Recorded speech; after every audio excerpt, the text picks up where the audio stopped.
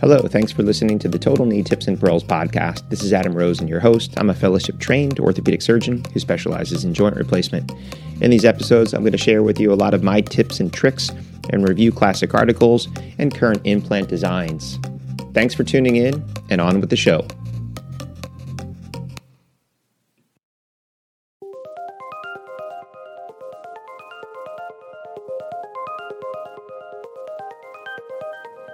Hello and welcome back. This is Adam Rosen, and you're listening to the Total Knee Tips and Pearls podcast. So we're a couple weeks now from the OITE, so hopefully everyone's had a little break. So I want to get back into total knee stuff, and probably one of the most common first things that I think most orthopedic gunners, students, interns, and PGY 1s and 2s are informed that they really need to know is the idea of what do you do when you're talking about gap balancing in the total knee. And at this point, I think most people have sort of memorized that sort of chart. You'll see it in all the books. You see it in Miller. Okay, what do I do if my flexion gap's loose or my extension gap's tight? And I'm going to go into that, but even into some more detail. And for each thing, I'm going to try to, kind of add a little brief pause where you have that chance to really think it over in your mind before I go into what I would be thinking and what I would be doing.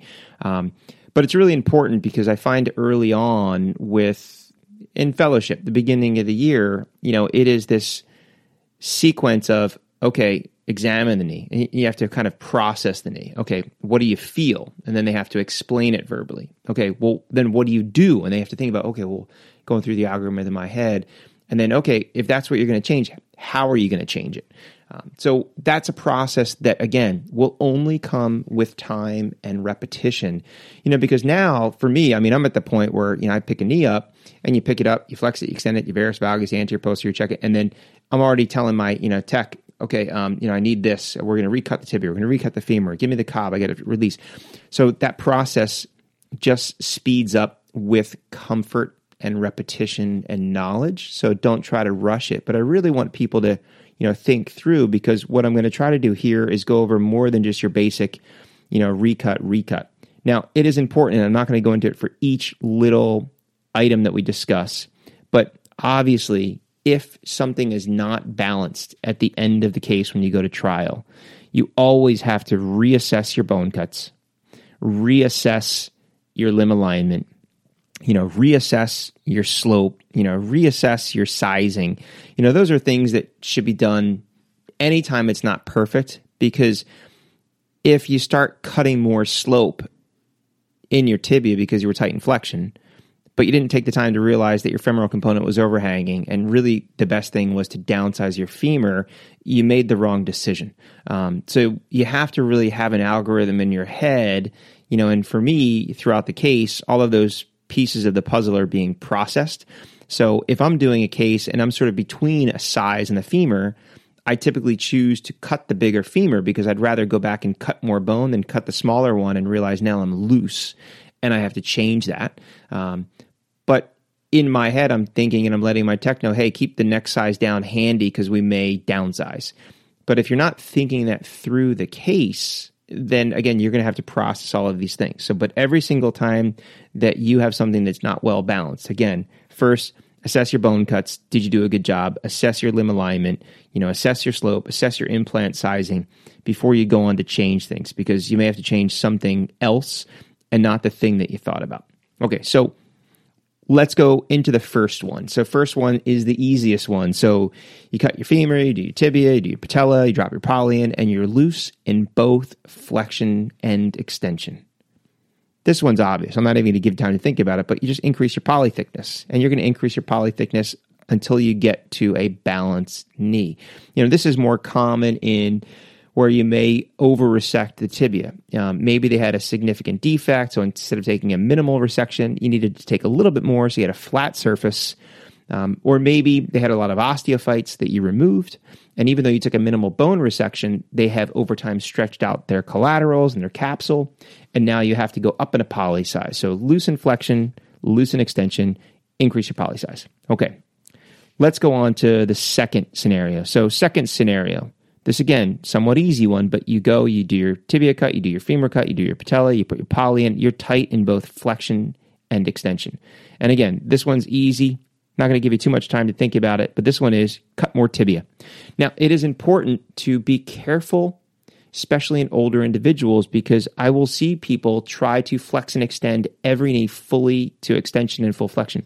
If they're tight, when you put the poly in, and you should be assessing that as the poly's going in, going, hey, this feels tight. Don't force them into extension. Why? Well, if they have soft bone, you may actually impact the tibial component into the soft bone. I'm sure you've seen this at some point where you go to take the tibia out and you're actually impacted it in the cancellous bone. It's below where your cortical cut was.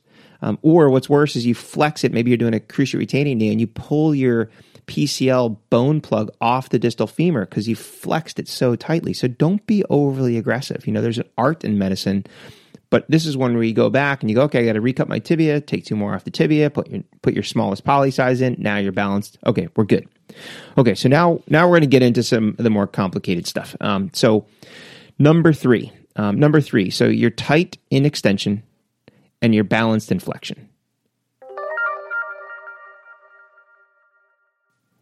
Okay, so for this one, again, we're going through everything, checking your bone cuts and all those types of things. So for me, if I know that my bone cuts are appropriate, one of the first things that I'm going to do is do a more aggressive posterior release. Now, in someone that has hyperextension or no flexion contracture, I'm not even doing much of a release. I'm taking off posterior osteophytes. However, if somebody has a larger flexion contracture, large osteophytes, I may do a more aggressive posterior release from the beginning. But again, I always kind of talk to people that if you remember those books, the Choose Your Own Adventure books, I'm never really sure until we trial, was the decision to take off more osteophyte, strip more capsule, was that a good decision until this point? So if I know that my bone cuts were appropriate, the first thing I'm going to do is go back and release some of my posterior capsule and then reassess. Now, if that is not enough, or also maybe the degree of tightness and extension is significant. So for me, a little bit of lack of extension, I may release the posterior capsule. Sometimes it's just on one side and it's hamstring tightness, where either I can get them into extension, I know that they will with therapy, fully straighten, or release some of the hamstrings. But if it's a significant tight extension gap, and they don't even get anywhere close to extension, then we're going to be cutting more distal femur. So I'll go back and recut the distal femur. Now, do you cut the distal femur in everybody with a flexion contracture? And my philosophy is no. Why? Because again, you don't know what the balancing is going to be like till the end. And if you take 2 extra or more on every knee that has a flexion contracture, and then they have a lot of osteophyte, and you strip a lot of the posterior capsule, and now you're loose in extension, how are you going to make that up? So now you have a more difficult thing, and we'll talk about that later into how you would make that up. But I always tend to resect a minimal amount of bone. I'd rather go back and recut than take an excessive amount of bone at the end. And sometimes it works out where you kind of go, okay, I took 2 more. They had a big flexion contracture, and the femoral size is actually too wide, so I have to downsize to make sure I'm not too wide. And to do that, to prevent notching, I have to anteriorize. So now, on essence, I've actually taken 2 more off the distal femur and 2 more off the posterior femur, and now my flexion and extension gaps are balanced. But since I don't know that until the end, I prefer to take the minimal resection and then go back and check that later. Okay, so let's go on now. So now we're going to talk about number 4. So number 4 is just going to be the opposite. So number 4, you're tight in flexion, but you're balanced in extension. Okay, so for this one, really the question that you have to ask is, well, what kind of knee were you doing? So that's really, really important here, because this is one where you actually do have a lot of options. So if you're doing a cruciate retaining knee, one of the options is you can release the PCL. You can release it off the femur, you can release it off the tibia, you can pie crust it. There's lots of different options that you have, but you can do something to release or relax the PCL to balance your flexion gap. At that point, you then have to decide, am I okay with a cruciate retaining design? Do I have a dish design if I release more, or even sacrifice it? Some people even routinely just sacrifice the PCL and then use a dished poly. So that's one option. The next option is, if you're really, really tight and you're using a cruciate retaining design, the question is, do you release your cruciate completely and then go to a posterior stabilized design? This will give you another 2 or 4 millimeters in your flexion gap. But again, you have to have prepared, because if you're at an institution where you bring in your implants and instruments for the day and you only brought in the CR instruments and you don't have PS instruments or implants available, it's not an option for you. So you always have to be prepared. And I would even tell most people, even when you don't suspect you're going to need it, if you're a CR person and everything has to be brought in for you, I would have your rep back you up always, with a tray and implants of PS just in case. Next option, and this really holds true for, CRCS PS, is to downsize your femur. So you're balanced in extension, but you need more room in flexion. And again, it really comes down to, is it a little tight in flexion or a lot tight in flexion? What is your rollback like? All these different factors play into it.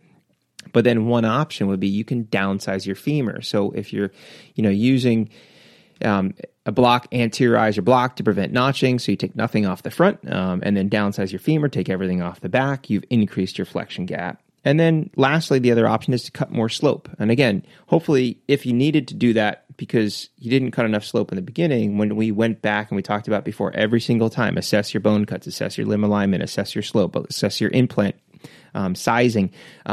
If you notice, hey, you know what, I actually didn't cut a lot of slope. I'm not sure if it was the bone was sclerotic, if I was using IM, my hole was in the wrong place, maybe I pinned the block wrong, maybe my saw technique wasn't great, but one of the first things that you can do is just cut more slope. That's going to increase your flexion gap. But again, there we go. So tight in flexion, balanced in extension.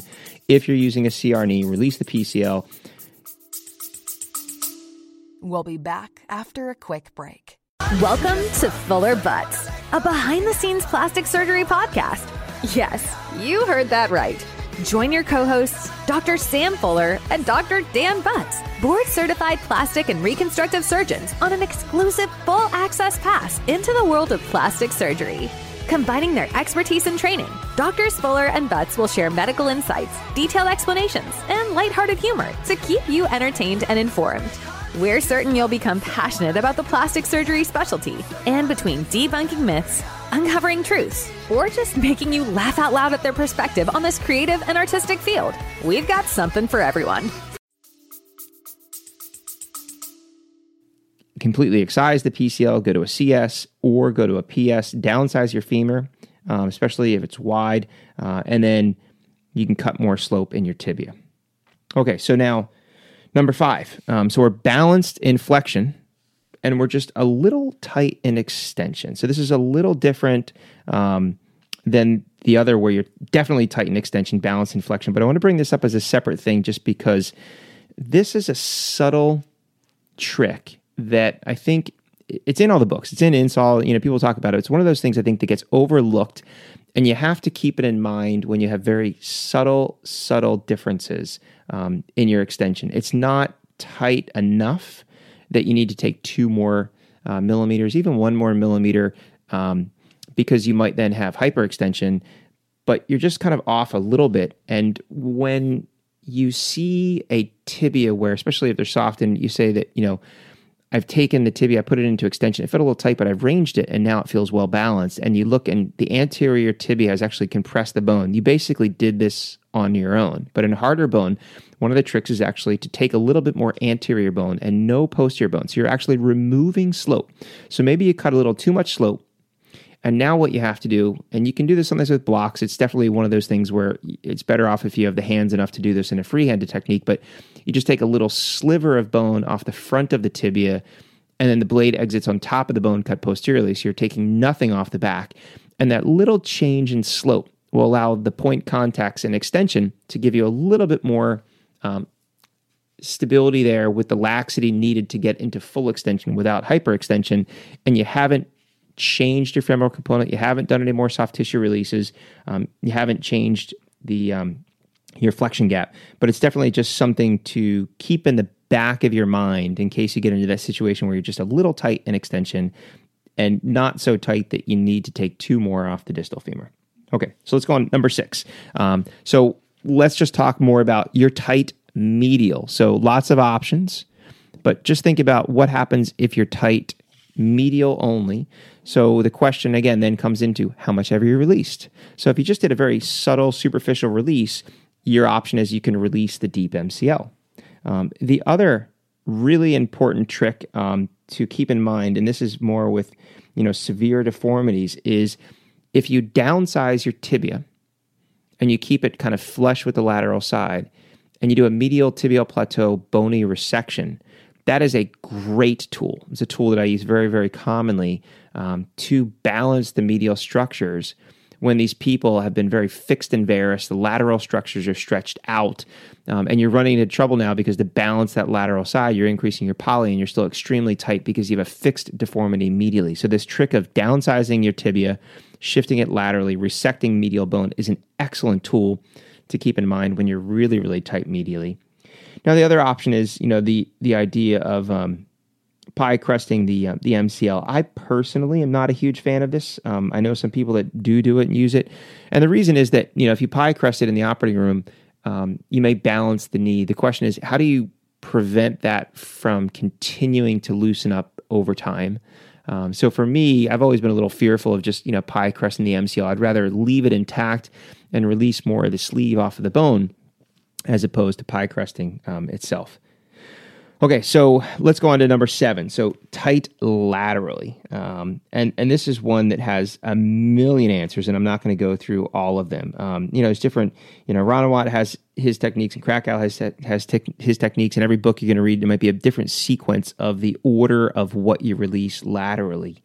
But you have to keep in mind, again, how tight is it laterally? And I've always been a believer in I release and relax the structure that's tight, because whether or not we're in extension, flexion, mid-flexion, different structures come into play. And also the important thing that I always kind of explain to people is you really have to keep in mind is how tight is it too tight? Because the issue and problem that can arise is, if you release your popliteus, because people are afraid to release stuff, so you kind of release the thing that's like the least important, and then maybe you pie crust your IT band. Some people even do a little Z-plasty. Maybe you release it off of Gerties. Oh, still tight. Now now you release your lateral collateral, and the whole lateral side's open. So now you need some additional constraint. So that is a difficult thing to teach in words, but it is one of those things that if you're extremely tight laterally, one of the first structures that I release is the lateral collateral. Why? I still have my IT band intact, so I still have some lateral constraint. And that is something that you just kind of have to learn over time, but base it on how tight. Is it a little tight? Is it moderately tight? Is it severely tight? And try to get an assessment of whether or not if you release this and this, can you open that up? Now, subtly tight, it's definitely important to relook for osteophytes on the femur just below the lateral epicondyle. You stick a retractor back there, release a little of the LCL underneath the epicondyle. Sometimes you'll find a bunch of osteophytes that you didn't recognize in the beginning, which is why I always make it a habit of, I go through my sequence in the femur. This is part of relooking every single knee to see if there's osteophytes there. The other important spot, which I find a lot of people forget to look or don't even think about looking, maybe they weren't taught to look there, is the lateral tibia. So I find that this is easiest without the femur tibial components in there after the bone cuts are performed. Flex the knee up a little bit with a bump underneath the knee, a little bit of valgus, and get some sort of pointed retractor in there laterally. And what you'll find is the contours of the tibia, but you can see pretty definitively the lateral osteophytes hiding underneath the soft tissues, and you can remove those with a curette and a rongeur, and that may loosen up your lateral side. But again, if you need structures, again, like we talked about before, always assess your bony cuts, always assess your degree of limb alignment. But at that point, then you have to assess what structure is tight, looking for osteophytes. If it's severely tight, consider doing the LCL first. If it's not, release popliteus. If it's a little tight, IT band, pie crusting, Z-plasty, off of Gerties, and then balance the knee. Now, the important thing here, and even if we're talking about lateral releases, since we're kind of in that area of the knee, the important thing that I always reiterate to all of my patients is that, and more so with the lateral release, is that as soon as you start releasing stuff laterally, don't be alarmed and surprised if in 2 or 3 days you have a huge goose egg on the lateral aspect of your knee. And again, in training, it doesn't seem like a big deal. In practice, this is the thing that gets a phone call to your office 2 or 3 days after the patient's discharged. So if you can reiterate ahead of time, I had to release this tissue to balance your knee, you're probably going to see a large goose egg on the lateral side of your knee. Don't be surprised. Don't be alarmed. And then those are the people that I more aggressively treat with compression with ACE wraps or thigh-high TED hose, to prevent it from getting quite large. But the more information they have about what's going to occur, the less anxious they get, the less fearful, the less concerned, and it's one less phone call to you. Okay, so let's talk laxity. So for number 8 and 9. So number 8, let's talk about a knee, and I'm going to give you some time to think about this one, where you're tight in extension and you're loose in flexion. So tight in extension, loose in flexion. Okay, so again, so tight in extension, loose in flexion. But again, you have to ask the question, what sort of knee implant were you doing? And then again, how loose in flexion is it? So if you don't have any, posterior restraint and you're doing a cruciate retaining design, the question is, can I just go to a dished poly? And does that increase the stability enough for the knee? Maybe. Okay, maybe not. Do you have to go to a posterior stabilized design?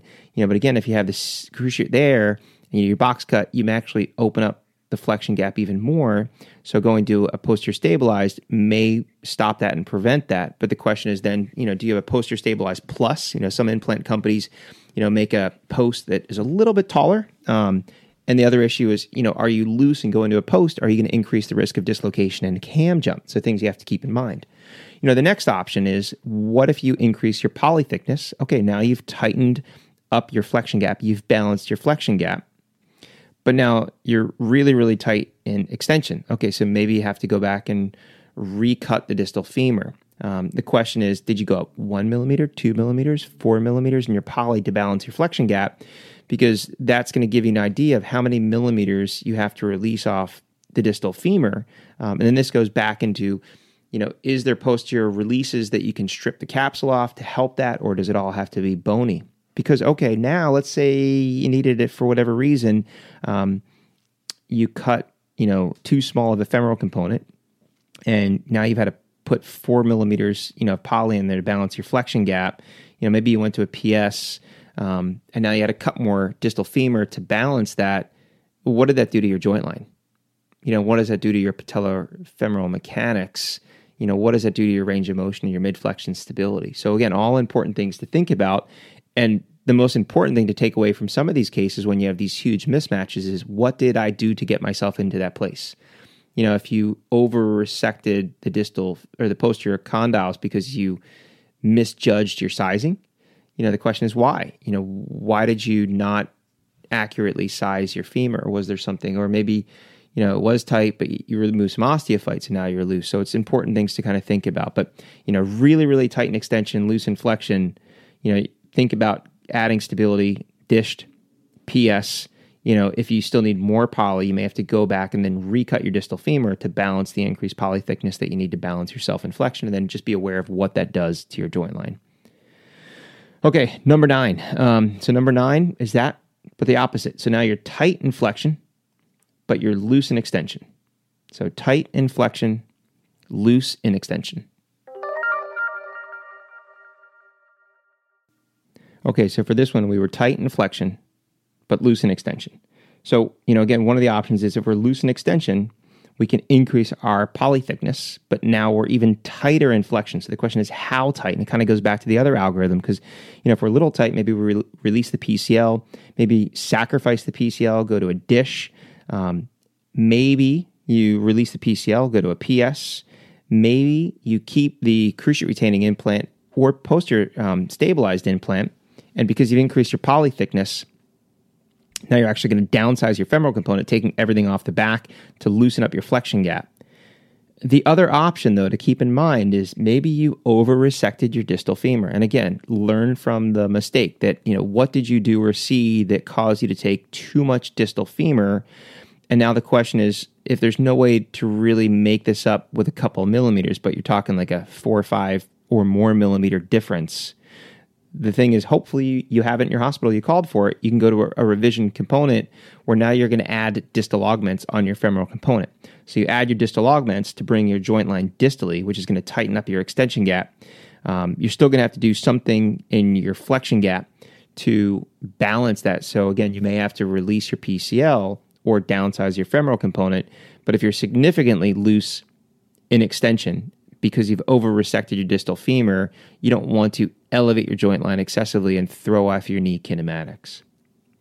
So, that's a whole lot of information, in a nutshell. Again, the big takeaways is that if you examine your knee and you check your balancing after you've done the bulk of your procedure, always make a habit of reassessing your bone cuts, reassessing your limb alignment, reassessing the slope on your tibia, reassessing your implant sizes, medial, lateral, and figuring out if all of that is okay, then what am I going to do? What is tight? What is loose? What are my options available?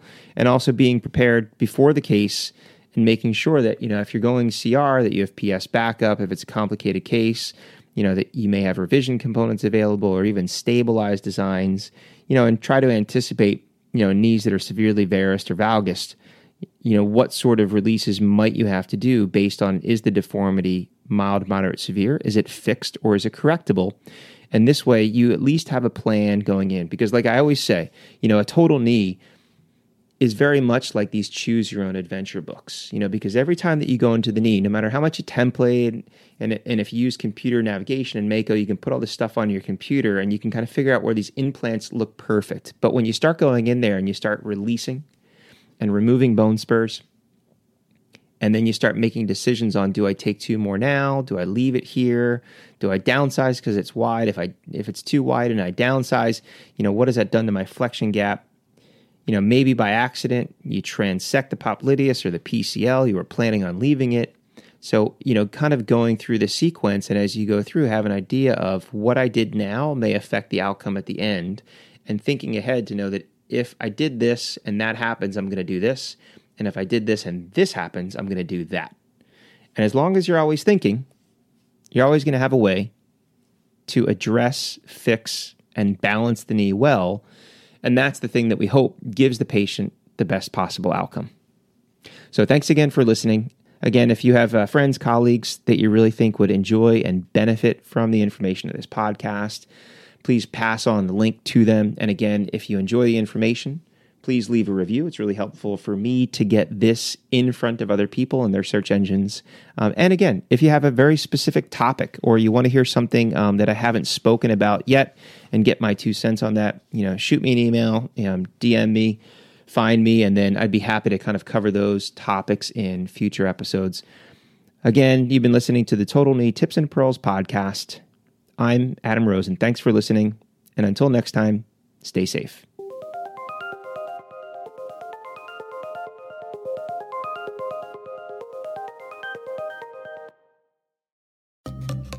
You've been listening to the Total Knee Tips and Pearls podcast.